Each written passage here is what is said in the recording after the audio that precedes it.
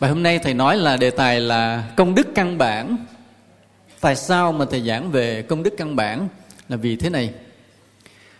Ta tu theo đạo Phật là ta tin luật nhân quả. Và ta biết rằng ta gieo nhân gì ta gặt quả nấy, phải không? Do đó cái người Phật tử của ta không bao giờ mê tín.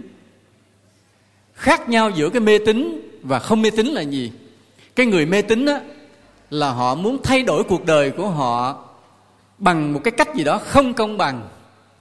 Ví dụ bây giờ họ bỏ một nải chuối, họ bỏ ra 5.000 muông nải chuối, họ đến cái đền đó họ khấn xin cho họ trúng số 50 triệu. Thì cái đó ta gọi là không công bằng. Mà hành vi không công bằng đó ta gọi là mê tín. Hoặc là nói ra có người đến lạy Phật hay là lạy ông Thánh nào đó, thằng con của con nó hư quá, nó cứ trốn nhà, nó đi chơi game điện tử, nó chơi với bạn bè, học thì nó không chịu học, thầy cô mắng vốn hoài. Thôi bây giờ xin thần Thánh độ cho nó, kỳ này nó thi đậu tú tài đại học. Có công bằng không? Không. Chỉ với một lời cầu xin, ít cái miếng bánh gì đó, rồi ít đồng bỏ vô cái thùng phước xương mà để cầu trong cái thằng con hư mà nó đậu tú tài đại học, thì đó là điều không công bằng. Cho nên những cái việc mà ta muốn tìm thay đổi cái số phận của mình một cách không công bằng, ta gọi là mê tín. Còn người đệ tử Phật chân chính của ta thì luôn luôn công bằng. Là tôi muốn ăn đu đủ, tôi phải trồng, gieo cái hạt xuống lên cây rồi còn phải chăm bón bao nhiêu ngày tháng mới có cái trái đu đủ. Ví dụ tôi muốn trồng, ăn một trái xoài cũng phải gieo giống và chăm sóc bao nhiêu năm. Cái công lao bỏ ra rất là nhiều, cho đến cái ngày mà trái ra xum xuê mà mình hưởng tới đời con đời cháu mình chưa hết cái cây xoài. Tức là những cái điều ta làm nó công bằng, đúng luật nhân quả thì gọi là không mê tín. Và người đệ tử Phật ta là người không mê tín như vậy. Nên là người muốn được cái gì trong cuộc đời của mình, muốn thay đổi số phận mình như thế nào, thì luôn luôn ta bỏ ra cái công sức nào đó nó xứng đáng và nó công bằng. Nên gọi là không mê tín. Đó là luật nhân quả mà ta tin tưởng, ta tôn thờ, ta đi theo. Khi ta theo đạo Phật, ta tin vào luật nhân quả, nên ta đã cố gắng rất nhiều để thay đổi cuộc đời mình tốt hơn.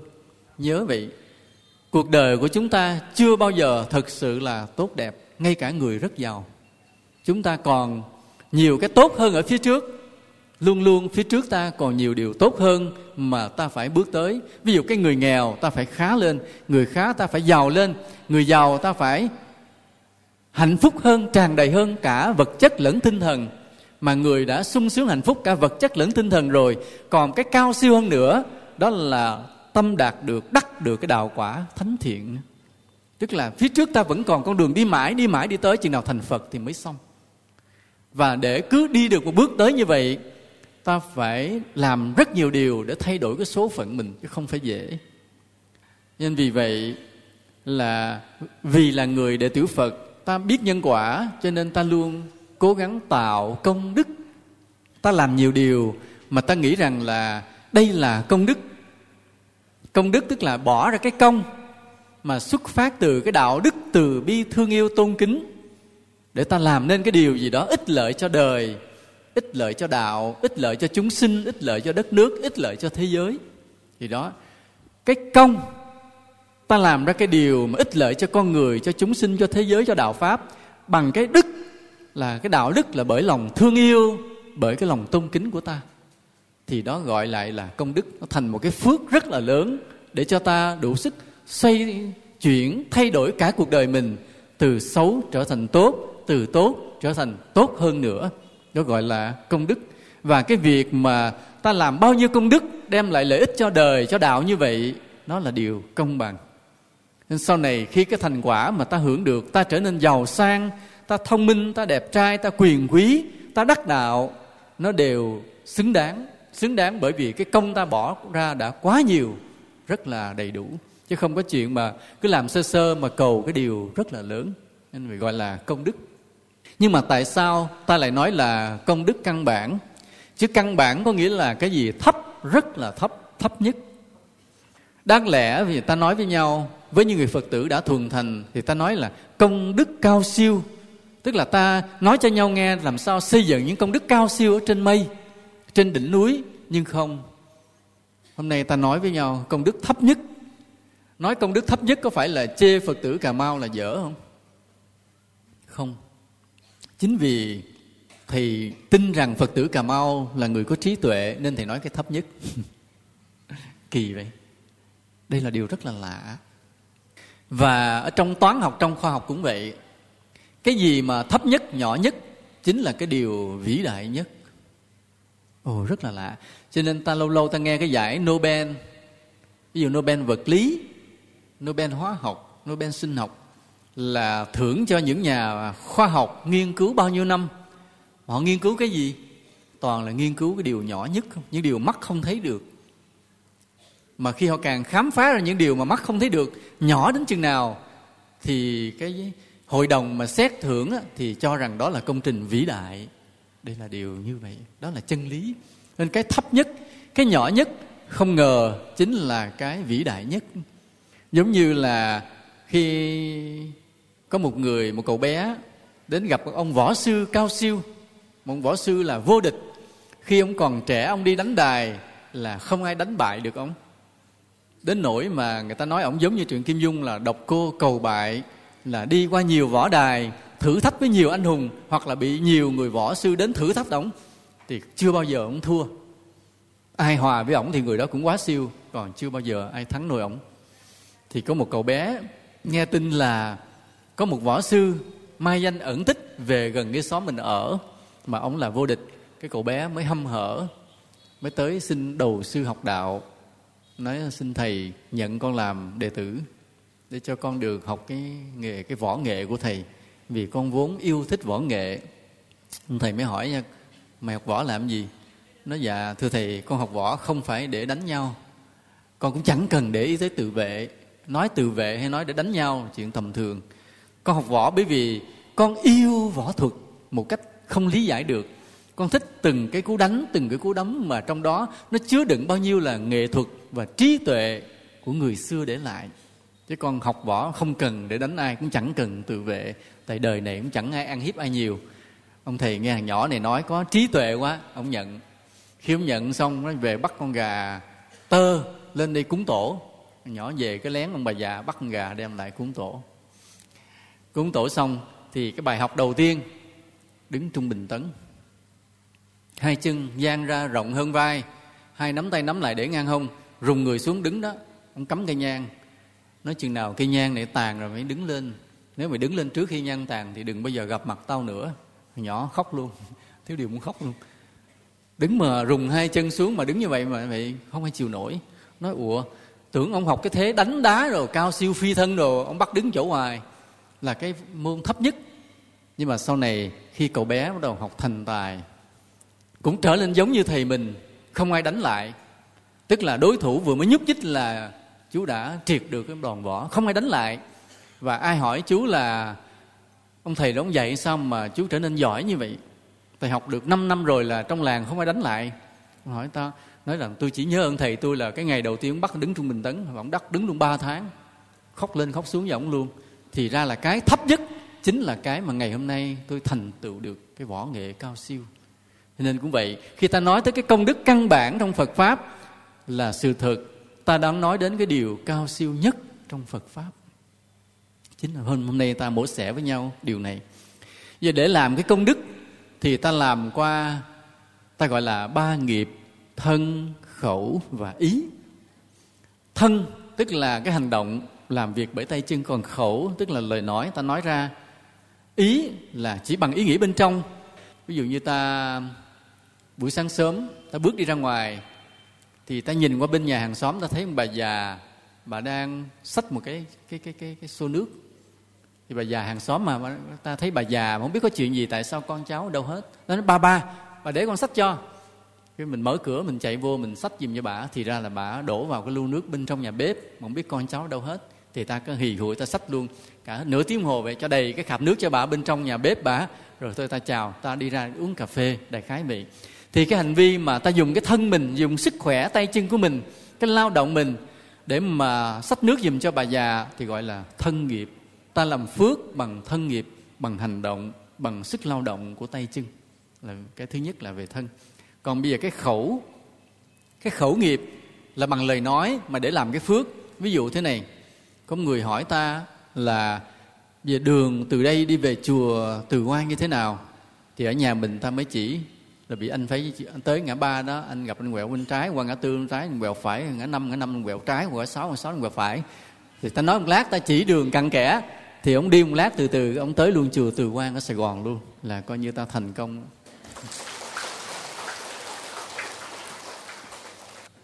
Có một điều rất là lạ nha, thì có một điều thì ngạc nhiên thế này. Hết 10 lần mà người ta chỉ đường á, thì hết 8 lần người ta chỉ trật. Không biết tại sao, không biết sao kỳ. Tại vì thầy cũng hay hỏi đường á, thì tài xế lái thì đi đâu cũng hay hỏi đường, dừng lại hỏi. Thì 10 lần chỉ thì hết 8 lần nó chỉ trật. Thì mới phát hiện có một điều là nếu ai trên đời này mà mình chỉ đường cho người khác mà chỉ chính xác, phước vô cùng nha, phước vô cùng. Nhưng mà không biết tại sao người ta chỉ rất là vội vã. Mà khi thầy còn nhỏ là thầy ý thức điều đó rất là rõ nha. Có một người dừng xe trước cửa nhà thầy hỏi đường đi. Hỏi đường đi phải không, là thầy thay vì chạy ra trả lời thì chạy vô nhà thầy lấy tờ giấy viết, thì vẽ đường đưa anh đó, chỉ vẽ anh cầm tờ giấy anh đi chính xác liền. Mà nó cũng thành cái phước đó nha. Bằng cái lời nói mà mình chỉ người ta đi đúng đường, hoặc là bằng lời nói mình chỉ người ta làm cái công việc gì cho nó chính xác, đều có phước hết, đều có phước. Đó là cái phước bằng lời nói. Đó là cái khẩu nghiệp. Bây giờ cái phước của ý nghiệp. Phước của ý nghiệp là gì? Ví dụ thế này. Ví dụ là chúng ta có một người bạn, cái chúng ta nghe anh bạn đó, chiều nay bị xe đụng, chưa biết là đụng nặng hay nhẹ, chưa biết đụng nặng hay nhẹ, và nghe nói đã chở đi cấp cứu vào nhà thương, chưa biết. Thì vì ta chưa có thêm thông tin để hỏi là ông có bị chấn thương sọ não, hay là ông chỉ gãy tay gãy chân, hay là ông chỉ trầy sơ, ta không biết. Nhưng mà ta lo, bởi vì dù sao cũng là người quen của mình. Trong ý ta khởi lên một cái ý liền, cầu cho anh bạn của mình tai qua nạn khỏi, bị sơ sơ thôi rồi để hết bệnh. Thì khi cái ý mà ta vừa khởi cầu lên cái đó, gọi là ta vừa làm phước bằng ý nghiệp. Ở đây ta có từng làm như vậy chưa? Còn nếu như vậy là ác nghiệp nè. Ví dụ nghe anh bạn ta đụng một cái, thôi cầu ông chết cho rồi để mai mình đi điếu cho nó, gọi để bữa khác còn đi nữa. Thì đó là cái ác nghiệp bằng ý. Còn nếu mà ta nghe xe đụng, ta khởi lên cầu cho ông lành, ông đừng ấy, thì ta gọi là cái thiện nghiệp bằng ý. Hoặc là đây cũng là một cái ý nghiệp có phước nữa, là mỗi khi ta đi trên đường, ta đi ngang cái tượng Phật Bà Lộ Thiên, Phật Bà Quan Âm Lộ Thiên, ta vừa thấy Phật Bà cái ta lòng ta khởi lên thành kính, ta cúi đầu xuống, ta dỡ mũ ra cho xe đi qua luôn. Nhưng mà mình không đủ thời gian để ngừng xuống xe lễ bái rồi mới đi, vì công việc ta gấp, cho nên nhưng mà ta đi ngang ta cúi đầu ta dỡ nó xuống. Cái lòng thành kính như vậy cũng là một ý nghiệp có phước vô cùng. Đó là thầy phân biệt 3 nghiệp, 3 nghiệp làm phước. Thân nghiệp tức là dùng cái sức lao động của mình để giúp người, giúp đời. Khẩu nghiệp dùng lời nói của mình để giúp người, giúp đời. Ý nghiệp, cái này không ai biết, chỉ mình mới biết thôi, là mình cầu mong cái điều tốt đẹp đến với người khác, hoặc là ta khởi lên cái lòng thành kính đối với bậc đáng kính, là ví dụ như vậy. Bây giờ ta nói đến những cái phước mà cao siêu hơn. Ví dụ thế này. Ví dụ bây giờ ta thấy cái nhà đó họ hư, cái nhà hàng xóm xa xa ta có cái nhà hàng xóm họ bị hư hại hết, họ cất lại mà ta biết rằng họ mua được có mấy cái miếng tôn, mấy vài cái cột mà không có đủ tiền để xây vách, người ta mới lấy tiền ta đến, ta nói thôi tháng này tôi cũng ít xài cái gì, tôi cũng dành dụm được, thôi tôi phụ với chị 2 triệu, chị mua thêm mấy cái tấm gì đó để che vách lại cho mấy đứa nhỏ nó ở ấm, chứ không mưa gió lạnh lẽo. Vậy thì cái việc mà ta bố thí tiền đó là bắt đầu cái phước nó cao hơn cái phước của lao động một chút. Ví dụ thay vì là lúc mà người ta cất nhà mình tới mình phụ đắp đất, mình khiêng, mình đào, mình xới, thì là bằng cái thân nghiệp lao động đơn giản. Còn khi ta móc tiền ra ta cho thì nó hơi cao hơn một chút. Vì sao vậy? Là bởi vì ta có tiền được là do phước ta mới có, và ta có phước ta mới làm phước tiếp. Nhớ nha, cái bố thí tiền nó cao hơn cái làm phước bằng lao động tay chân. Là bởi vì có phước rồi ta mới có tiền, rồi ta mới lấy tiền đó ta đi làm phước tiếp, bố thí tiếp. Cho nên bố thí tài vật là một cái phước hơi cao, chứ không còn là cái công đức căn bản. Mặc dù tính ra thì nó vẫn là căn bản, nhưng mà sự thực nó cao hơn công đức căn bản một chút, là nhờ phước mà nối tiếp phước. Ví dụ bây giờ nghe chùa cất, có người cúng chùa cả 5 cây vàng, để cất chùa. Ở đâu mà có 5 cây vàng sẵn vậy? Là bởi vì ta có phước, phải không? Ta giàu, ta mới có vàng, và lấy cái vàng đó để làm phước tiếp. Nên phước nối tiếp phước. Thì cái mà 5 cây vàng đi cúng chùa, nó không phải là công đức căn bản, mà nó là một cái công đức hơi cao cao lên một chút rồi. Khó chứ không phải là dễ. Rồi hoặc là ví dụ một cái người làm giảng sư, hoặc là một nhà giáo đi dạy dỗ đạo đức cho nhiều người, thì cái này nó không còn là một cái khẩu nghiệp mà đơn giản nữa, căn bản nữa, mà nó đã ở cấp cao rồi. Ví dụ bây giờ ta hỏi chỉ đường thì mình chỉ đường anh ta, nói bị chỉ tôi cái cách nấu cái nồi cháo đậu xanh, thì mình chỉ cách nấu cháo đậu xanh thôi. Chỉ tôi cách làm bánh flan, mình chỉ cách làm bánh flan. Thì chỉ vẽ những cái đơn giản đó, nó đơn giản. Còn mà để dạy được đạo đức thì cái khẩu nghiệp của phước đó nó không căn bản nữa, mà đã ở cao cấp rồi. Vì sao vậy? Là bởi vì để có thể đứng ở trên bục giảng mà nói về đạo lý, đạo đức, thì người này phải trải qua biết bao nhiêu cái công khó tu hành, tạo được uy tín. Người ta nể nang, người ta mới mời mình lên ngồi giảng, phải không? Còn ví dụ nói của một người bình thường thôi, muốn giảng đạo đức, tự nhiên mình vô cái chùa mình đứng lên nói: "Ê, lại đây tôi nói đạo đức cho nghe", có ai nghe không? Người ta nói mình điên liền. Hoặc là mình đứng ở giữa ngay cái công viên: "Ê, mọi người lại đây tôi nói đạo đức cho nghe", có ai nói? Không ai tin. Cho nên vì vậy, để cho mình có thể có cái môi trường, có điều kiện mà đứng lên giảng về đạo đức, đạo lý, thì trước đó mình đã có bao nhiêu công khó, vừa là tu hành giữ gìn phẩm hạnh bản thân, vừa tạo ra biết bao nhiêu uy tín với cuộc đời. Thành thử cái việc mà đi giảng đạo đức là cái công đức nó không còn căn bản nữa, mà đã hơi cao. Hoặc là ví dụ như bây giờ là một người cán bộ, ông lên làm chủ tịch tỉnh, phó chủ tịch tỉnh gì đó, thì cái việc mà khi ông lên làm lãnh đạo như vậy, ông mới lo cho dân. Ông mới nghĩ rằng cái thành phố ta như vậy là cái hệ thống nước thải chưa tốt, cái ngành giáo dục như vậy, con em nghe nói nó đi chơi nhiều quá, karaoke, game rồi nhiều quá, nó sa đọa quá. Cái ngành giáo dục về đạo đức, học đường, xã hội, khu phố quản lý chưa tốt. Hoặc là cái giống mà lúa mà dân ta trồng ở đây không cạnh tranh nổi với cái giống lúa Thái Lan xuất khẩu, mà không xuất khẩu được thì cái thu nhập nông dân ta không thể cao được. Hoặc là cái người dân ta nghèo quá, thế lúa còn rẻ đã lật đật bán hết, đến khi lúa lên cao rồi thì cái người thương lái họ lời, chứ cái người dân mình không có lời, mà rồi trả tiền ngân hàng hết. Thì ông làm người lãnh đạo tỉnh, ông thấy những cái điều bất cập, những điều chưa được như vậy, ông mới đầu chỉ thị những chính sách. Ông họp cán bộ lại, ông chỉ đạo bây giờ phải hệ thống nước thải thế này, hệ thống giáo dục thế này, hệ thống nông nghiệp phải như thế này, để nâng cao đời sống của dân lên. Thì cái việc mà lãnh đạo tốt như vậy nó không còn là công đức căn bản nữa, mà nó đã là một công đức cao cấp. Vì sao? Vì mình phải có phước rất nhiều, mình mới đứng ở vị trí lãnh đạo. Mà đứng ở vị trí lãnh đạo rồi, mình phải có cái tâm tốt, có cái tài tốt, rồi bắt đầu mới điều hành đất nước được tốt, để nâng cao đời sống của mọi người và tạo được cái công đức cực nhiều luôn.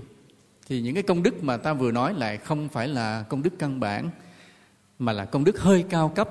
Hôm nay chúng ta không đi về những cái công đức cao cấp, mà ta lại lui lại, ta nói với nhau về những cái công đức căn bản, những lợi ích của công đức căn bản mà ta đừng bỏ quên. Vì nhiều khi ta đã quên những công đức căn bản, mà ta đâu biết rằng chính những công đức căn bản này làm cho cuộc đời của ta tiến lên một cách vững chắc. Nhiều người vậy, thích làm những cái phước lớn mà quên đi những cái phước nhỏ. Hôm rồi vậy, có một cái cậu đó, cũng Phật tử lên trên núi thăm thầy.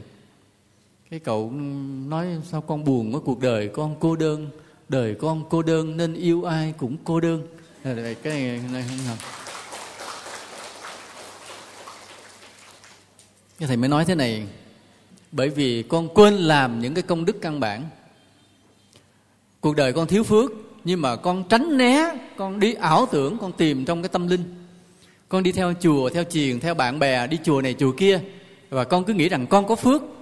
Nhưng mà con đâu ngờ rằng cái phước con đi tìm là cái phước trên mây, không có nền, không gốc. Cho nên cuộc đời con cứ tiếp tục gặp nhiều điều bất hạnh. Bây giờ con phải quay lại, con làm phước căn bản thật thấp lại, cuộc đời con mới có thể thay đổi được. Thì nói không biết chú hiểu hay không, nhưng mà sự thật là có những người như vậy. Nhiều khi thích đi làm những cái phước trên mây, mà sự thật những công đức căn bản mình bỏ quên. Nhưng hôm nay ta nói với nhau về những cái công đức căn bản này. Cái công đức căn bản nhất là gì? thì nói trong 4 chữ: lao động công ích. Lao động công ích chính là cái công đức căn bản nhất mà ai cũng có thể làm được để giúp đời, giúp người và xây dựng cái nền tảng phước đức cho mình. Lao động công ích, điều bất ngờ, đơn giản vô cùng, ai cũng làm được. Ta làm bằng sức lực, không tốn tiền. Những chuyện nhan nhản chung quanh ta trong cuộc đời làm có lợi cho mọi người. Vào chùa, cái lao động công ích đó ta gọi là gì? Công quả. Còn ở ngoài xã hội ta gọi là lao động công ích. Điều ta không ngờ nhất, cái đó chính là phép lạ, nó thay đổi cuộc đời ta rất là lớn. Để nói ví dụ thế này.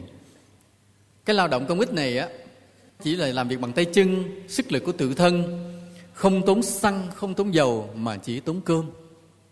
Đổ cơm vô là làm được. Đổ cơm vô là tạo ra được lao động.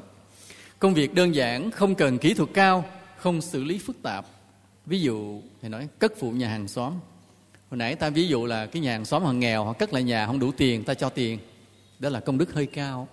Còn ở đây, ta không có tiền cho, nhưng khi họ cất, ta qua ta phụ. Ta phụ, ta đào đất, ta đắp nền, ta bưng, ta khiêng đồ cái đó. Rảnh ta cứ qua làm. Mặc dù là không ai nhờ, họ cũng chẳng thuê, mà ta chỉ nói tình làng nghĩa xóm, con qua con phụ cho bác. Hôm nay thấy bác cất nhà, lúc này con cũng rảnh, con đi học buổi, hơn buổi con phụ bác. Khi nào bác cất xong nhà thì con cứ học lại bình thường, không có gì. Thì con bỏ qua 1 tuần 1 tháng phụ bác cho vui. Cái lao động không phải cho mình mà cho người khác bằng lao động tay chân, đó là lao động công ích, mà chính đó là công đức căn bản, không tốn tiền, chỉ tốn cơm. Đổ cơm vô làm được, đổ cơm vô anh chạy. Hoặc là đắp đường, bắt cầu, đào mương thủy lợi. Cái đắp đường á, bắt cầu chứ nhiều khi còn tốn tiền, nhưng mà ai bỏ tiền ra mua vật liệu, mình phụ làm liền. Thầy có một cái hối hận suốt cả đời, một cái hối hận suốt cả đời, đến bây giờ vẫn còn rây rứt. Cái hồi đó thầy còn trẻ, thì bên cái xóm của thầy với cái xóm kia là nó cách nhau con suối lớn. Mùa đông, mùa mưa nước chảy xiết, và có một cái cầu trong chiến tranh nó bị sập, thì người ta làm cái cầu treo qua tạm mà đi rất là sợ, đi qua lại rất là khó khăn. Thì lần đó ở xã mới tổ chức là để làm lại cái cầu đó, thì xã mới vận động thanh niên để hai bên xóm nó lại cùng nhau mà làm cái cầu. Thì thầy lúc đó cũng là thanh niên, thì lẽ ra là thầy phải là người cũng phải phụ làm. Nhưng mà lúc đó thầy cứ nghĩ là mình đang là người công tác về cái mặt cán bộ phụ trách thiếu niên nhi đồng thanh niên, cái việc lao động thì không phải của mình, nên cái thầy cứ đứng coi người ta làm, rồi những người thanh niên kia họ mạnh cui họ khiêng đồ khiêng vác rồi làm. Rồi khoảng 1 tuần sau hay nửa tháng gì đó, nhớ cái cầu xong, mọi người đi qua lại dễ dàng. Và thầy cứ vô cảm, vì cứ ý mình là một tầng lớp khác, một khía cạnh khác. Cho đến khi thầy hiểu đạo, thầy mới biết rằng chính những cái công đức căn bản đó mới là cái nền để đưa ta đi lên. Chứ không phải là ta làm những việc bằng giấy hay là bằng việc trí óc mà hay đâu. Chính những cái công việc nền thế này. Và thầy cứ hối hận. Và thầy không biết làm cách nào để thầy đền bù lại cái suy nghĩ sai của mình lúc trẻ. Một lần đó cái thầy đi vào rừng, cái thấy một cái con đường mà người ta hay đi qua lại chở củi, mà nó có bị cái hố thật sâu, nhiều trẻ em đẩy xe đi qua để không được. Thế là suốt ngày đó thầy cứ một mình đào đất để đắp lại, lấp cái hố đó bớt cho người ta đi. Thì thầy cũng không có đủ rảnh để mà lấp hết cái hố, nhưng mà đắp đủ rộng để cho xe đi qua lại dễ dàng, không còn bị nghiêng bị té. Và thầy xem như là một sự hối hận, một lời xin lỗi của thầy đối với trời đất, vì đã có lần thấy người ta làm cầu mà mình thờ ơ đứng ngó. Khi mình hiểu đạo, mình biết đó là những điều sai lầm. Chứ những công đức mà đắp đường, bắt cầu, phước rất là lớn. Phước rất là lớn. Làm vì con người ta trời sinh ra có 2 chân mà, 2 chân để đi, nên cái gì mà giúp cho con người ta dễ dàng đi lại đều tạo thành phước. Bởi vì có đi có lại người ta mới có hoạt động, có sinh sống, có mua bán, có mọi điều sinh hoạt trong cuộc sống này. Nhưng mà để làm điều đó, nhất là những cái vùng mà nông thôn còn sơ khai á, xe chưa đi tới thì đường thường hay hư. Và có một điều thế này, có một lần thì nói thế này, thì nói nếu ta đi trên một con đường mà ta thấy trước nhà nào có cái ổ gà, thì ta có thể kết luận ngay cái nhà đó không phải Phật tử. Tại vì người Phật tử không bao giờ để cái ổ gà trước mặt nhà mình cho người ta đi qua lại khó khăn.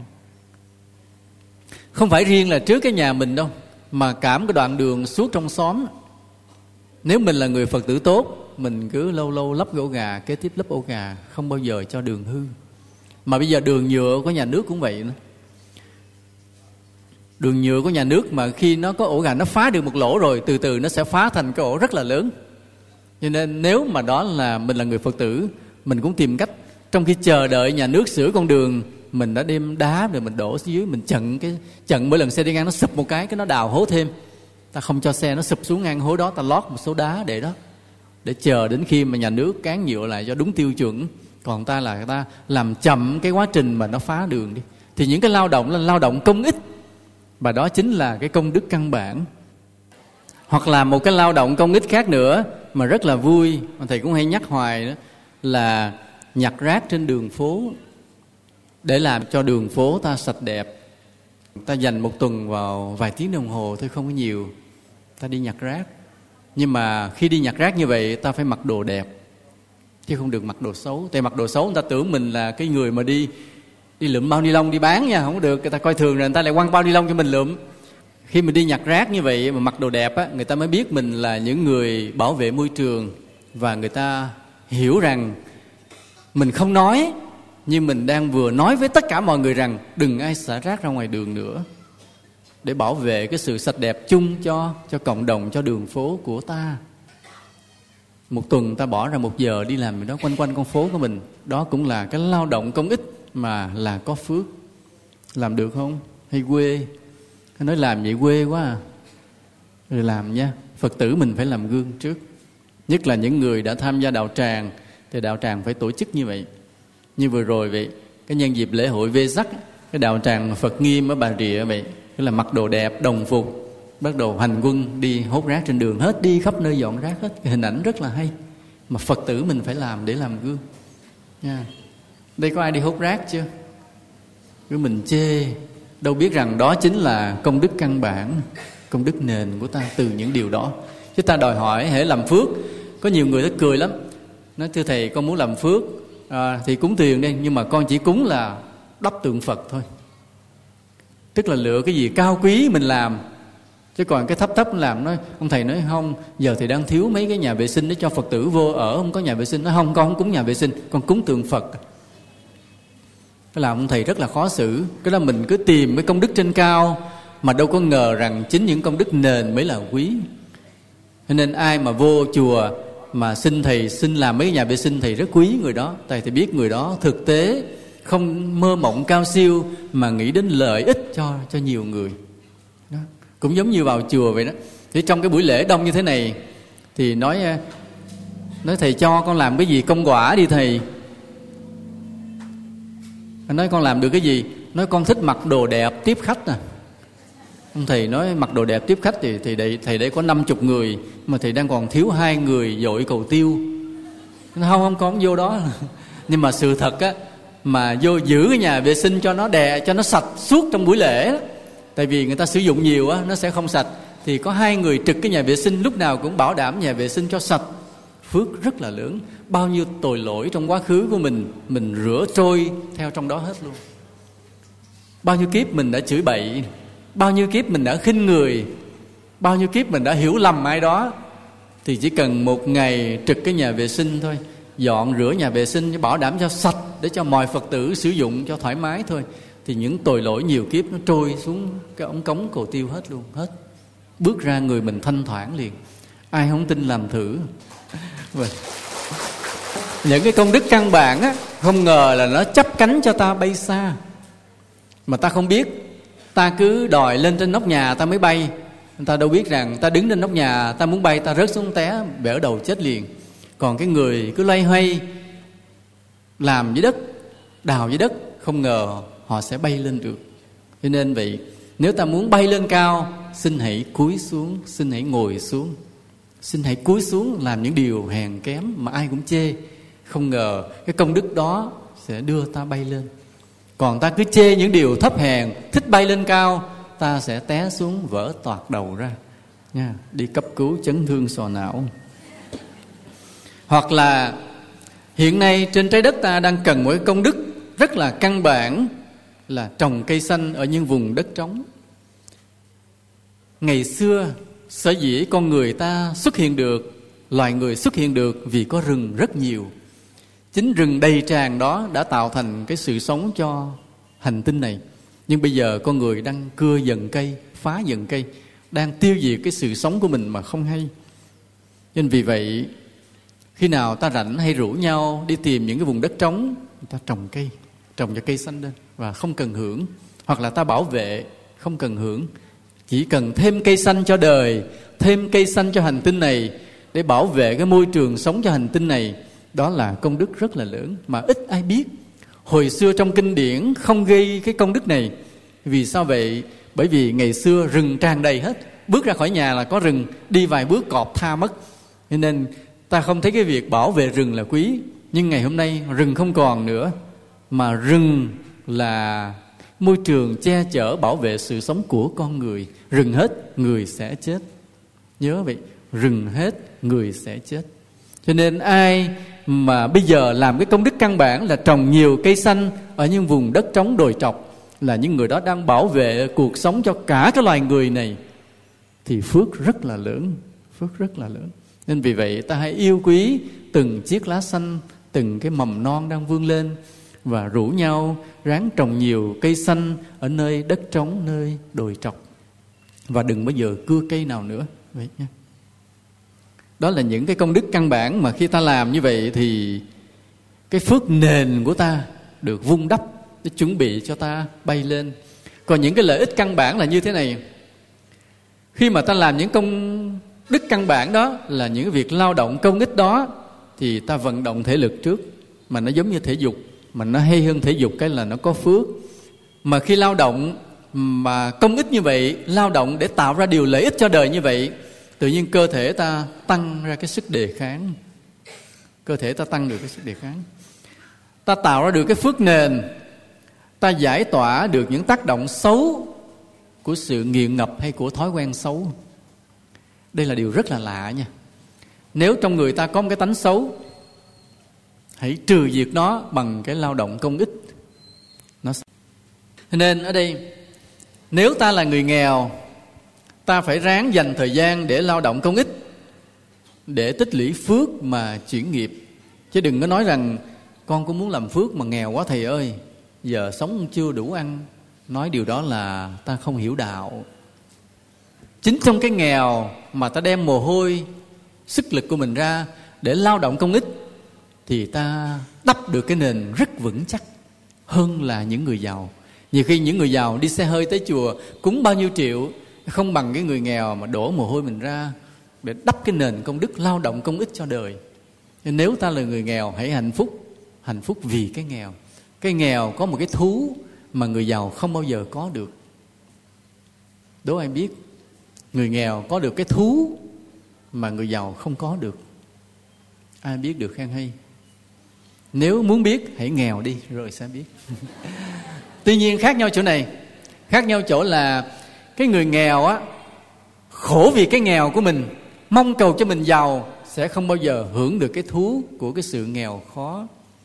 Còn cái người nghèo mà không bao giờ muốn giàu, người đó sẽ thấy được cái thú vị của sự nghèo khó mà ít ai biết được. Đừng cầu mình giàu thì mới hiểu được cái thú vui của sự nghèo khó. Còn lúc nào cũng ray rứt muốn cho mình giàu thì đau khổ suốt cả một đời. Cũng giống như bây giờ ta bệnh vậy. Ví dụ có một cái người thì nói bệnh ung thư. Ung thư rồi thì giống như cái chết nó treo lơ lửng. Thì cái người đó trong lòng lúc nào có muốn cái gì? Muốn gì? Muốn hết bệnh. Và xin thưa, chính cái muốn hết bệnh đó làm bệnh nặng hơn và làm đau khổ cho tới chết. Nếu ta là người Phật tử hiểu đạo, ta sẽ thế này: ta không muốn hết bệnh. Nghe thầy nói có kỳ không? Nghe thầy nói rất lạ, nhưng mà xin thưa đó là chân lý. Bây giờ thử ai bệnh ung thư đi, áp dụng kiểu thầy nói coi có đúng không. Thứ nhất, không muốn hết bệnh. Nhưng nói như vậy thưa thầy là con quên cơn bệnh đi hả? Nói không bao giờ được quên cơn bệnh. không muốn hết bệnh và không bao giờ được quên cơn bệnh. Lúc nào cũng nhớ rằng mình đang bệnh, và nhớ rằng bệnh này là do gì? Nghiệp. Nghiệp đó là nghiệp gì? Không biết, mình không biết rõ, nhưng chắc chắn là mình có làm tổn hại chúng sinh nào đó. Lúc nào cũng nhớ cơn bệnh này, và nhớ bệnh này là nghiệp, và nhớ nghiệp này là một cái tội lỗi, một sai lầm nào đó mình đã làm trong quá khứ, và không mong hết bệnh thì sẽ hết bệnh. Thử đi.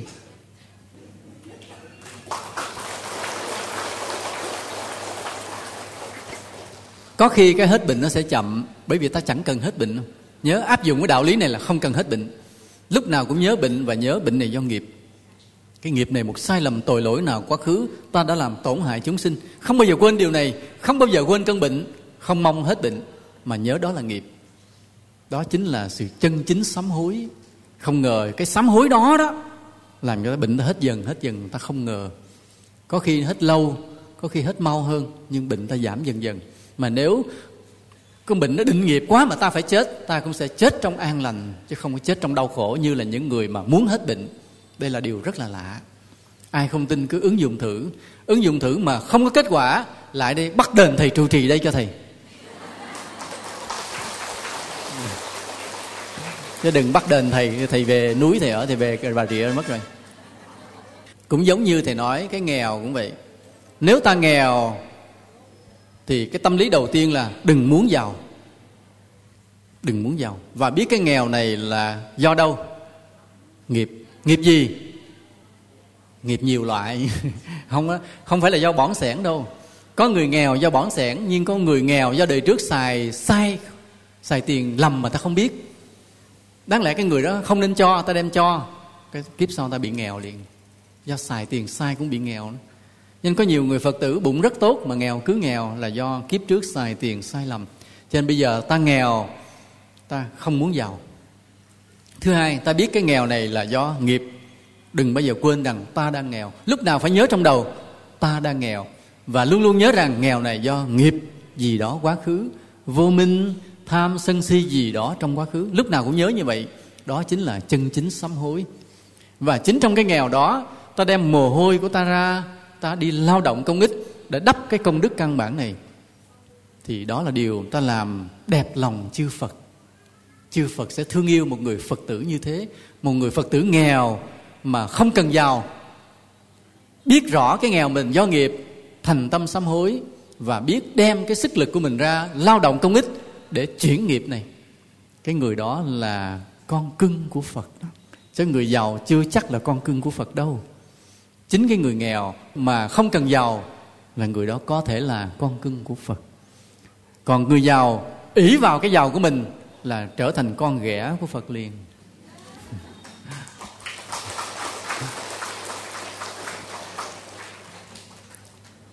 Có nhiều điều để ta lao động công ích. Ví dụ như ta nghèo, ta có thể chăm sóc cái người già bên hàng xóm của ta vậy. Cái người mà giàu á thì mình phải tạo điều kiện cho gia đình mình tìm chuyện lao động công ích mà làm. Thì con mình nó ăn uống đầy đủ, muốn gì có cái nấy, thì mình phải đi tìm chuyện lao động công ích, bắt con mình cùng nhau cả nhà đi làm. Bắt mình đi lượm rác, bắt con mình bắt đi đắp đường, bắt đi vào cái vùng sâu, đường xá hư làm lại, làm cầu làm đường lại cho người ta. Thấy nhà hàng xóm cất, bắt con mình tới phụ khiêng đồ lại, đưa cây đưa đồ lên mái nhà cho người ta, phụ đào đất rồi đắp nền cho người ta. Bắt con mình phải lao động công ích, bởi vì cái sự giáo dục bằng lao động công ích là tuyệt vời. Thì nói cái người nghiện ma túy á, mà nhờ lao động công ích mà triệt mất cái nghiện của mình, huống hồ là người không nghiện. Mà nếu biết lao động công ích thì cái tâm hồn này nó thăng hoa lên vượt bậc luôn. Nên ví dụ như con mình giàu, nhà mình giàu, mình cho con mình lao động công ích, sau này nó chắc chắn nó sẽ là những công dân tốt cho đất nước này. Mà nếu nó quyền quý, nó lỡ nó lên làm cán bộ thì chắc chắn nó là cán bộ thương dân. Mà chính là nhờ gì? Nhờ cái lao động công ích. Còn nếu ta không cho con ta lao động công ích, nghĩ con tôi là cành vàng lá ngọc, lúc nào phải có người hầu hạ, sau này lớn lên nó trở thành những cái hư hỏng, hút chích sa đọa, ăn chơi phá cho hết tiền của luôn. Và ta sẽ đau khổ vì nó, vì ta nuông chiều. Nên ta nhớ tình thương yêu chính là liều thuốc độc. Cho nên khi nếu ta lỡ là người giàu thì thứ nhất là ta phải tìm chuyện lao động công ích để dạy dỗ con mình. Thứ hai, ta phải biết thương người nghèo. Cái điều này rất là quan trọng. Cái điều mà người giàu thương người nghèo là điều rất quan trọng để cho xã hội này được hạnh phúc. Xã hội này mà không hạnh phúc bởi vì người giàu không thương người nghèo. Khi người giàu mình có cơ hội, mình leo lên làm chủ, mình bóc lột người ta. Mình muốn mướn người ta với giá rẻ mạt vì người ta kẹt quá, mình không mướn người ta chết đói. Mướn và biết người ta trong thế kẹt, cho nên ép người ta làm nhiều và trả công không tương xứng với cái sức lao động người ta bỏ ra. Và trong kinh tế học đó gọi là bóc lột, mà không ai dám kêu ca. Vì sao như vậy? Vì ta không thương người lao động nghèo. Cho nên vì vậy xã hội mâu thuẫn, phân hóa, rồi đấu tranh đủ thứ chuyện. Nhưng nếu người giàu mà biết thương người nghèo thì ta vừa có phước mà xã hội lại ổn định, lại hạnh phúc. Như vậy, không xảy ra những cái xung đột. Khi ta lao động công ích như vậy, ta biết thương người nghèo, rồi ta tạo ra sức đề kháng tâm hồn ta khỏi những cám dỗ xấu. Con ta cũng vậy. Sau này có ai mà rủ rê nó vào cái chuyện xấu, nó vượt qua được. Nó vượt qua được thì ta tưởng nó hay không?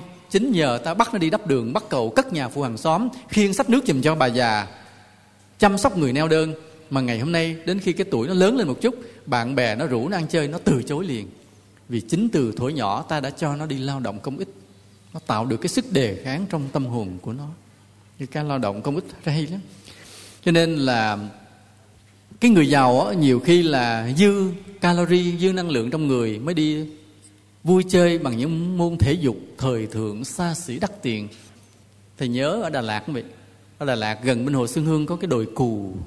Ngày xưa là ai đến nó chơi cũng đi lên cái đồi cù thơ mộng, có cái rừng thông, có cái đồi nhấp nhô để ngắm nhìn cái Hồ Xuân Hương. Ngày nay không được bước vô nữa bởi vì nó đã trở thành cái sân golf của một vài người giàu được vào đó mà thôi. Cái hố ngăn cách giàu nghèo rất là rõ ở cái sân golf. Còn nếu ta giàu, ta hãy kiếm chuyện lao động công ích mà làm, chứ đừng nên tốn thời giờ vào những cái trò thể dục xa xỉ thời thượng như vậy. Cho nên quý vị cứ chăm sóc người neo đơn, ta đi chống cháy rừng, ta vệ sinh đường phố, ta tìm những việc hèn kém mà ta làm, thì tâm hồn của ta vượt lên, con cái ta vượt lên luôn như vậy. Còn cái người ở trong chùa á, là những cái việc mà công đức căn bản là gì, những cái phước nền là gì? Thứ nhất là dọn rửa nhà vệ sinh đó. Thành thử bây giờ nào giờ ta vào chùa ta ít để ý cái nhà vệ sinh, nhưng bây giờ ta phải biết cái nhà vệ sinh là cái địa điểm vô cùng quý giá. Cái nhà vệ sinh là cái địa điểm vô cùng quý giá. Nếu mà ta vô chậm là sẽ có người vô dành. Họ dọn họ rửa là ta không còn gì để làm nữa. Ta chỉ vô ta sản xuất cái rồi ta đi ra. Còn cái người kia họ đã dọn rửa sạch sẽ rồi là họ dành mất cái quý giá, cái phước quý giá nhất rồi. Cho nên từ đây về sau ta biết cái nhà vệ sinh là cái địa điểm quý giá nhất ở trong chùa nha, vô mà dành. Mà nếu người ta dành hết thì mình phải làm sao? Xin thầy trụ trì xây thêm cái khác. Mà nói thưa thầy, con xây cái nhà vệ sinh này thì cho con được độc quyền trong vòng 10 năm là con dọn rửa, không cho ai được bước vô. Ai vô sản xuất thì được, mà dọn rửa không được để con nha. Thì đó là vô cùng quý giá, người số 1 luôn, là Phật tử cưng số 1 luôn. Nào giờ ta có đại lý độc quyền này, độc quyền kia, chưa có ai độc quyền dọn rửa nhà vệ sinh. Nay ta sẽ đăng ký độc quyền dọn rửa nhà vệ sinh. Cái gì nữa? Nấu bếp. Nấu bếp là công đức rất là lớn. Cái rồi thầy viết trong cái nhà bếp của chùa, thầy nói câu này: nhà bếp là nơi bắt đầu của mọi công đức. Sở dĩ mà thầy nói câu đó là vì có chuyện thế này. Cái này thì cũng kể mấy lần rồi, chắc này kể lại. Câu chuyện bên Hàn Quốc có một cái ni sư. Khi đi tu hành thì ni sư rất là tinh tấn, giỏi giang, rất là tinh tấn vậy.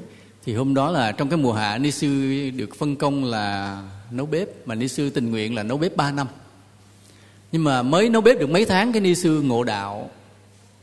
Cái ni sư thích quá, ni sư xin từ giả ra đi, tính đi để mà giáo hóa. Thì trong đêm Bồ Tát hiện ra nói liền: nếu con bỏ nhà bếp nửa chừng, suốt đời con không thể thuyết pháp được. Rất là lạ, ngộ đạo rồi là trí tuệ tràn đầy, phải không? Mà Bồ Tát hiện ra nói con mà bỏ nấu bếp rồi con không thuyết pháp được. Nhưng mà ni sư lúc đó bướng quá, chấp cái ý mình, ni sư vẫn từ giả ra đi, từ giả thầy trụ trì, từ giả đại chúng rồi đi. Đi rồi sau này người ta cũng mời về để mà trông coi một cái chùa, cũng có phước, nhưng mà vĩnh viễn không bao giờ thuyết pháp được luôn. Lên pháp tòa ngồi là cứng họng lại. Mặc dù là mình là người ngộ đạo, trí tuệ tràn đầy, mà lên pháp tòa rồi là cứng họng. Chỉ có ai hỏi đáp một hai câu sơ sơ thì được, không thể nào nói năng mạch lạc được, vì bỏ mất cái công đức nền là nấu bếp cho mọi người ăn cơm. Nên ví dụ như thầy ngồi trên pháp tòa, thầy nói nãy giờ nói lải nhải được hơi lâu lâu là lý do vì sao? Là vì hội trong chùa thì rất thích nấu bếp. Mới đi tu làm điệu là cứ nấu bếp, mà khi được phân công nấu bếp là nấu bằng tất cả tấm lòng của mình. Lúc nào muốn nấu cho thật ngon, thật khéo, để cho huynh đệ mình ăn cho ngon, cho khỏe. Nhờ như vậy mà nói lải nhải được nãy giờ đó, chứ không phải không. Cho nên mọi cái điều là trong chùa đó, nhà bếp là nơi bắt đầu mọi công đức. Nên vì vậy Phật tử ta khi vào chùa thì đừng hỏi thầy trụ trì câu này. Hỏi thưa thầy, lát nữa là Phật tử cái nhóm của tụi con ăn ở chỗ nào? Đừng hỏi thầy trụ trì câu đó, mà hãy hỏi câu này. Thưa thầy, giờ con muốn công quả nấu bếp thì con đến chỗ nào, con làm ở đâu? Nên hỏi câu đó nha, từ đây về sau. Chứ đừng hỏi nhà con ăn ở đâu, tức là đợi người ta dọn sẵn mình ở góc bàn nào. Thầy trụ trì thôi con ngồi bên bàn đó ăn đi, tức là đợi đó người ta dọn sẵn mình ăn. Còn mình đi xuống bếp mình nấu rồi mình dọn cho người ta ăn, sau này mình trở nên biện tài vô ngại, mình sẽ đàm đạo, sẽ thuyết pháp, sẽ đem được đạo lý vào lòng người, đưa được nhiều người về chùa quy y, và công đức mình tăng trưởng được. Thuyết pháp là công đức cao hơn công đức căn bản, nhưng mà lại bắt đầu từ cái công đức căn bản là nấu bếp. Cho nên vinh quang thay những người nấu bếp và dọn vệ sinh. Nên là những cái như là chẻ củi nè, gánh nước nè, cất nhà, lau quét chánh điện, phòng ốc, lối đi, sân bãi, may vá. Hoặc là chùa nào có làm thuốc từ thiện thì mình phụ sắc thuốc, không? Phụ phơi, những cái việc rất là hèn hạ. Hoặc là hầu hạ các bậc tôn túc trưởng thượng. Ví dụ có một bậc tôn túc trưởng thượng thì ta đến ta hầu hạ các ngài. Đó cũng là những cái phước rất là căn bản như vậy, gọi là làm thị giả đó. Còn ở trong các trại cải tạo, ví dụ khi phạm nhân vào thì luôn luôn nhà nước cũng cho cái lao động. Nhưng mà cái lao động để tự túc, tự cấp cho phạm nhân sống ở trong cái trại đó đủ ăn, nó khác với cái lao động công ích. Đó là lý do tại sao mà nhiều người vẫn không chuyển hóa được khi ra khỏi trại. Bởi vì họ chỉ lao động để tự túc, tự cấp thôi, lao động kinh tế, chứ không phải lao động công ích. Nhưng nếu mà các trại cải tạo của nhà nước hiểu được cái nguyên lý này, cái nguyên lý của tâm lý này, và khi vào trại đó đừng đặt cái vấn đề là phải lao động để tự túc tự cấp, mà nhà nước phải tìm những cái chuyện mà lao động công ích, giải thích cho phạm nhân biết. Nói đây có cái chuyện lao động công ích là cái vùng này mỗi năm ngập lụt, bây giờ ta phải đắp bờ đê cho dân chống ngập, thì bây giờ anh em phạm nhân hãy vui để lao động giúp dân này, có chịu không? Thì mọi người đưa tay lên chịu. Thì khi mà đem cái người phạm nhân đã từng phạm tội đó đi lao động công ích, tâm hồn họ được chuyển hóa liền, cải tạo rất nhanh. Khi sau này họ ra khỏi trại thì hơn 70% họ đã trở thành người tốt, rất khó tái phạm. Còn nếu ở trong đó ta chỉ giam giữ đơn thuần, ta chỉ lao động tự túc tự cấp, mà không mở được cái tâm vị tha của họ qua cái lao động công ích, thì khi họ ra khỏi trại dường như họ tái phạm lại, họ gia nhập băng đảng làm điều xấu trở lại. Cái nguyên lý này rất quan trọng mà các trại cải tạo trên thế giới chưa biết lắm. Nhưng hôm nay ta phải mở ra điều này. Cái lao động công ích nó mới cải tạo được tâm hồn của con người ta. Thêm một điều nữa là khi mà chuyển hóa phạm nhân như vậy, ta nên nói về luật nhân quả cho phạm nhân họ nghe. Cái người phạm nhân mà tin nhân quả được rồi họ lao động công ích với tự nguyện, với lòng tự nguyện họ rồi, họ sẽ trở thành người tốt rất là nhanh. Ngay cả nhiều khi cái người giết người cướp của, mà nếu họ hiểu được nhân quả rồi họ tình nguyện họ đi lao động công ích, đắp con đường này cho dân làng đi, bắt cái cầu kia cho dân đi, đắp cái bờ đê kia cho dân đừng ngập, vân vân, hay là xây một loạt cái láng trại cho cái người mà họ bị dời cái nhà ở đi, thì cái khu đó ngập lụt quá, nhà nước mới xây một loạt các nhà trên khu mới này cao hơn. Thì nhờ những phạm nhân ra cất mà nói rất rõ về nhân quả, nói rất rõ về cái công ích, nói rất rõ về lòng thương yêu vị tha từ thiện xã hội, thì cái người phạm nhân mà khi cất xong một loạt cái láng nhà rồi, tâm hồn họ thay đổi liền, tâm hồn họ thay đổi. Nên cái tin hiểu luật nhân quả nè, rồi cái lao động công ích thực tế nè, sẽ chuyển hóa con người rất là tốt. Nên nó nói là cái phước nền, cái công đức căn bản đó, nó làm sản sinh trí tuệ. Nên hôm nay đó, hồi nãy ta nói đó, một cái ông thầy dạy võ bắt cho người học trò mình đứng trung bình đóng tấn cả cái cây nhang. Vậy mà sau này cái người học trò mình thành cao thủ. Thì cũng vậy, ta thương yêu con cái của ta, ta muốn nó sau này nó thông minh, thì hãy bắt nó làm cái công đức căn bản, lao động công ích, đắp đường, bắt cầu, dọn vệ sinh, lượm rác bên đường phố, giúp đỡ nhà hàng xóm nghèo, chăm sóc người già neo đơn, vân vân. Bắt con ta làm những điều đó, ta sẽ thấy trí tuệ nó khai mở lên, nó học giỏi lên rất nhiều. Vì sao? Vì như cái câu chuyện mà của ni sư ở Hàn Quốc, bỏ nấu bếp, hết thuyết pháp liền. Mặc dù là trí tuệ tràn đầy, mặc dù là người đã ngộ đạo, trí tuệ tràn đầy, mà miệng cứ ống ám úng không nói được bài pháp. Ta mới thấy dễ sợ chứ, là cái phước nền nó làm mở ra trí tuệ, chứ không phải là ta học cho nhiều mà ta nói hay. Rất nhiều quý thầy quý cô mình bị lầm ở chỗ này, cứ từ giả ông thầy bổn sư mình đi học và cứ nghĩ là đi học cho cao, con lấy được cái bằng tiến sĩ về rồi con sẽ trở thành giảng sư. Ai cũng thích. Xin thưa, rất nhiều giảng sư lên giảng không được, giảng không được. Còn thầy không hề có bằng Phật học, mà sở dĩ thầy giảng được chỉ bởi vì thầy lúc đi tu thầy rất thích chẻ củi và rất thích nấu bếp, rất thích đập lúa. Tức là những việc mà nặng là thầy rất thích làm. Mặc dù thầy ốm o, gầy mò, tông teo, xấu xí, nhưng mà rất thích làm việc nặng. Điều rất là lạ nha, rất là lạ. Hồi lúc mà thầy đi vô chùa làm điệu, thì chùa có làm ruộng thì tới cái mùa cắt lúa, thì cái thầy cứ xung phong là con đập lúa là lấy cái dây quấn mình bó lúa thiệt to. Biết giờ đây còn cảnh không ta? Hết rồi, giờ là máy suốt không phải không? Đúng là thiệt thòi nha. Hồi đó không có máy móc, cuộn cái dây thiệt lớn, cầm cái bó thật to nè, vẫn hết sức mình đập cái rầm để cho nó văng cái lúa ra. Cứ vậy đó, rồi đập đi đập lại, biết là vũ qua vũ lại rồi mới bỏ cái rơm một bên, cái lúa nó rớt xuống bồ, lát hốt đem về phơi. Mà thầy rất thích làm những công việc nặng nhọc đó, nghĩ rằng mình làm như vậy để cúng dường đại chúng, đáng như vậy. Rồi cái đống củi là cứ chịu khó cái lấy búa rảnh lấy búa chẻ để nấu, để cho quý thầy có mà nấu bếp. Cứ thích làm những việc như vậy, mà thầy không có thời gian để đi học, nên thầy không học được cái trường nào về Phật pháp, cứ phải tự nghiên cứu thôi, cứ tự nghiên cứu. Nhưng mà sau này không ngờ khi đi giảng thì thầy nói những điều thực tế thì lại được Phật tử Cà Mau thương. Mà không ngờ là chính nhờ cái công đức nền, nhờ cái phước nền. Nên vì vậy khi ta thương yêu con cái ta, hãy ráng đừng quên cái nguyên lý này. Chính những lao động công ích bằng cái mồ hôi, làm những việc hèn mọn nhất, con ta sẽ thông minh vượt lên, đạo đức sẽ hoàn chỉnh, hoàn thiện, nó có sức đề kháng của tâm hồn, chống lại bệnh tật virus HIV, chống lại cái sự cám dỗ của đời, và nó trở thành nhà trí thức tốt lên. Mà nếu nó đi thuyết pháp cũng sẽ được dân Cà Mau thương như thường, không sao hết.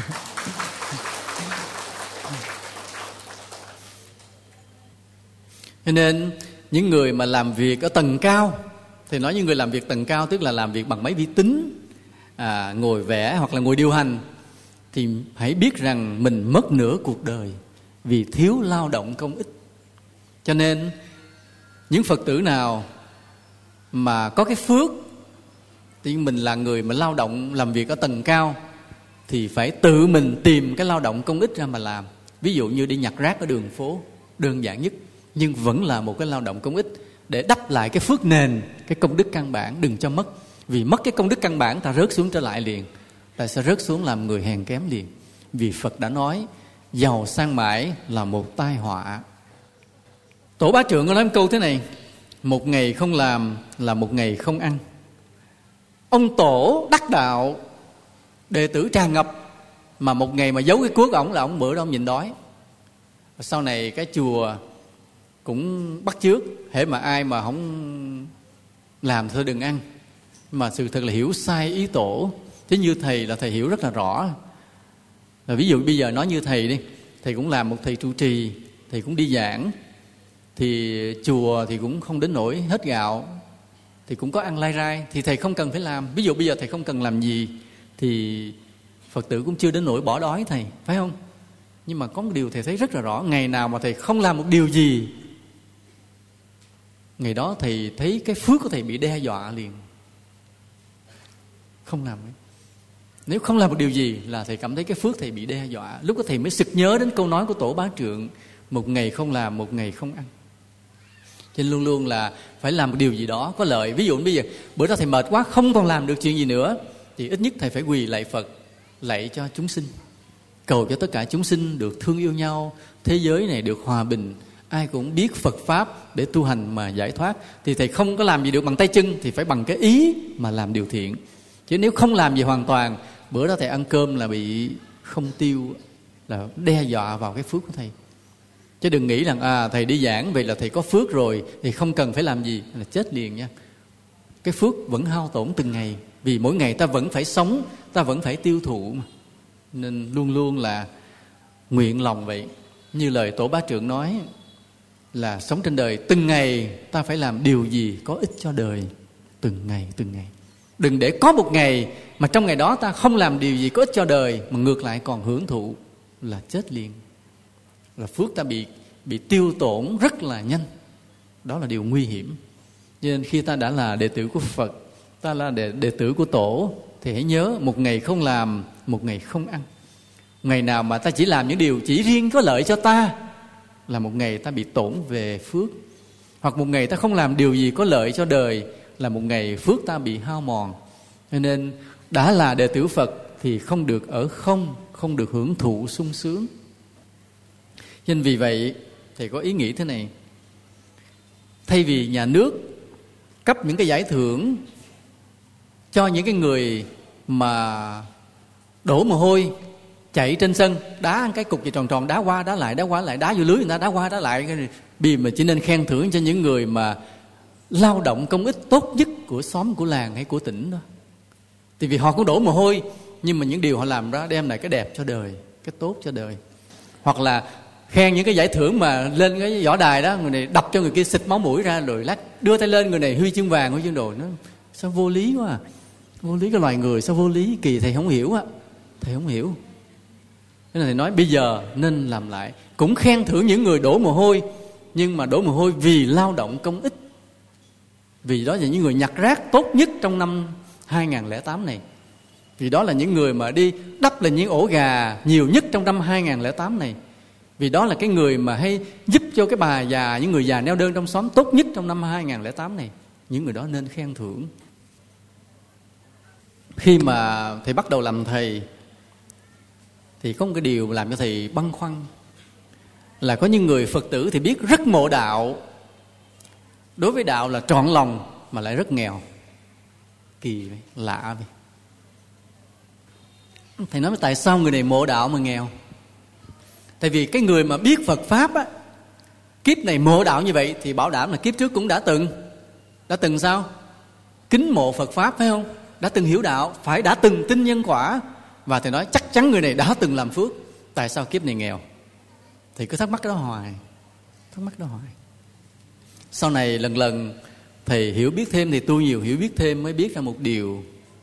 Lý do tại sao họ nghèo là bởi vì kiếp xưa họ cũng là người mộ đạo, tinh tấn tu hành, và hiểu lầm một điều trong kinh. Hiểu lầm một điều trong kinh mà kiếp sau trở thành người nghèo khổ.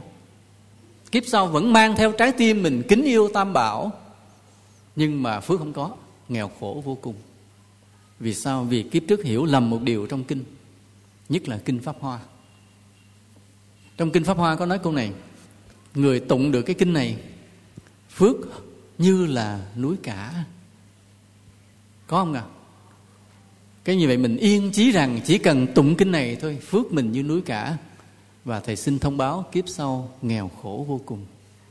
Vì hiểu lầm, tưởng mình có phước thì mình đang hết phước. Còn người nào biết rằng mình không có phước, người đó sẽ có phước. Như hồi nãy thầy nói cái người nghèo, đừng muốn giàu, nhưng đừng quên cái nghèo của mình là do nghiệp. Cứ sám hối và ráng tạo công đức thì sẽ thành giàu. Còn người mà yên chí mình có phước rồi, người đó sẽ nghèo vì không làm phước nữa. Trong khi ý kinh nói khác. Ý kinh nói là tụng kinh này được phước vô lượng là nghĩa là gì? Là khi tụng kinh này mà mình hiểu rõ nghĩa rồi đó, thì vô lượng kiếp sắp tới mình luôn luôn là người dấn thân hy sinh phụng sự cho đời, cho chúng sinh. Thì lúc cái phước mình thu hoạch ở vô lượng kiếp sau là vô lượng. Phải vô lượng. Cái gì cũng phải vô lượng hết. Làm vô lượng công đức, trải qua vô lượng kiếp thì mới đạt được cái vô lượng quả báo. Chứ còn ngồi tụng bài kinh này mà nói phước vô lượng là một sự hiểu lầm rất lớn. Hiểu lầm rồi không thèm làm gì hết, mà trong lòng cứ tự mãn nghĩ rằng mình có phước rồi. Kiếp sau cái câu trả lời là cực kỳ nghèo khổ. Nên vì vậy ta hãy cẩn thận. Nhân quả rất công bằng. Không thể tụng cái bài kinh này mà kiếp sau tự nhiên tài sản nhiều được, không có. Nhân quả là công bằng. Ta phải đổ mồ hôi, ta phải tốn tiền, giúp đời giúp người rồi thì cái phước quả nó mới đến xứng đáng với cái công của ta bỏ ra. Chứ cứ ngồi mà tụng chữ không mà tự nhiên kiếp sau có tiền nhiều trong túi là điều không thể được. Cho nên đừng hiểu lầm điều này nha. Đây là cái câu trả lời về tại sao nhiều người kiếp này rất mộ đạo mà rất nghèo, làm cho thầy cứ xót xa. Rồi có một lần thầy tâm sự với đệ tử thầy nói thế này. Thầy nói rằng tôn giáo và chính trị luôn luôn là hứa hẹn. Những người mà làm chính trị mà lúc mà đi ra ứng cử lúc nào cũng hứa, phải không? Hứa bầu cho tôi sẽ làm này làm kia cho dân. Có mà. Bên nước mình thì ít nghe, chứ bên mấy nước Tây phương nghe đó nhiều lắm.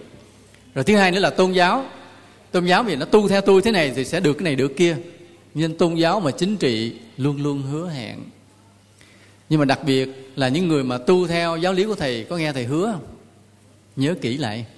Trong mấy trăm cùng băng 700-800 bài giảng thầy thì có hứa gì không? Thầy không hứa, bởi vì thầy không mang họ hứa. Nhưng mà tại sao thầy không hứa gì hết mà tại sao theo thầy? Thầy không hứa là tu theo thầy năm nay đắc đạo, hay tu theo thầy một đời này đắc đạo. Thầy không hứa là tu theo thầy chết rồi được vãng sanh. Thầy không hứa gì hết. Không hề hứa. Nhưng mà tại sao vẫn tin thầy, vẫn theo thầy? Thì bởi vì có những người hiểu điều này. Không cần biết kết quả đến lúc nào, chỉ cần biết từng giờ phút hiện tại mình sống đúng làm đúng là mình đã không sợ đọa, và cái an lạc đã đến từng giờ phút trong hiện tại rồi. Có người hiểu điều này nên theo thầy. Thầy nói về có đúng không ạ? Còn những người không thấy gì hết, không an lạc, không thấy đúng gì hết mà vẫn theo thầy thì đó là loại người gì thầy không hiểu. Thế còn thường thầy không hứa. Cho nên thầy mới nói đệ tử thế này. Thầy không bao giờ hứa hẹn là một lúc nào sẽ đắc đạo. Và ta không thể biết chắc mình lúc nào sẽ đắc đạo. Nên trong hiện tại làm 3 điều giùm thầy. Điều thứ nhất là đi cho đúng đường, tu cho đúng pháp. Điều thứ hai, giữ sức khỏe, đừng để mình bị hư hao sức khỏe. Và điều thứ ba, lúc nào cũng ráng bồi tạo công đức, làm công đức cách thực tế. Đừng bao giờ bị ảo tưởng là tôi như vậy là tôi đã phước nhiều, tôi tụng kinh này tôi phước nhiều, hay tôi ngồi thiền như vậy tôi phước nhiều, tôi niệm Phật như vậy là tôi phước nhiều. Không có chuyện đó đâu. Đó chỉ được một mặt phước nào đó thôi. Còn để phước thật sự, có công đức căn bản thật sự, ta phải đổ mồ hôi, ta phải tốn tiền, giúp đời, giúp người một cách thực tế. Đó mới gọi là công đức căn bản. Và công đức căn bản càng dày chừng nào, càng nhiều chừng nào, thì cái tâm linh của ta sẽ mở ra nhiều chừng nấy. Nhớ như vậy. Còn những người làm ở công đức trên cao, coi vậy chứ không bảo đảm, sẽ rớt lúc nào không hay. Còn ta cứ chấp nhận làm những điều hèn mọn, vậy mà trí tuệ ta sẽ khai mở. Nên hôm nay nhân cái dịp thầy đáp lời mời của Thượng tọa trụ trì, thì về đây để thăm Phật tử Cà Mau, cũng thăm cái quê hương mảnh đất cực nam của tổ quốc này, mà để hiểu thêm được cái tình yêu thương đất nước. Nên thầy trao đổi với Phật tử cái đạo lý là công đức căn bản, để phân tích cho ta thấy là đúng là mọi việc trên đời có nhân quả, nhưng mà có những loại công đức ở trên cao, có những loại công đức ở dưới thấp, mà thầy mong rằng các Phật tử ta lại chú trọng cái công đức ở dưới thấp. Vì chính cái phước nền đó mới cất cánh cho ta bay lên. Và thầy xin chúc một lời, xin chúc rằng các Phật tử ta thương yêu nhau, vì ta đều là con của Phật. Ta đoàn kết với nhau dù ta ở bất cứ đạo tràng nào, vì ta đều là con của Phật.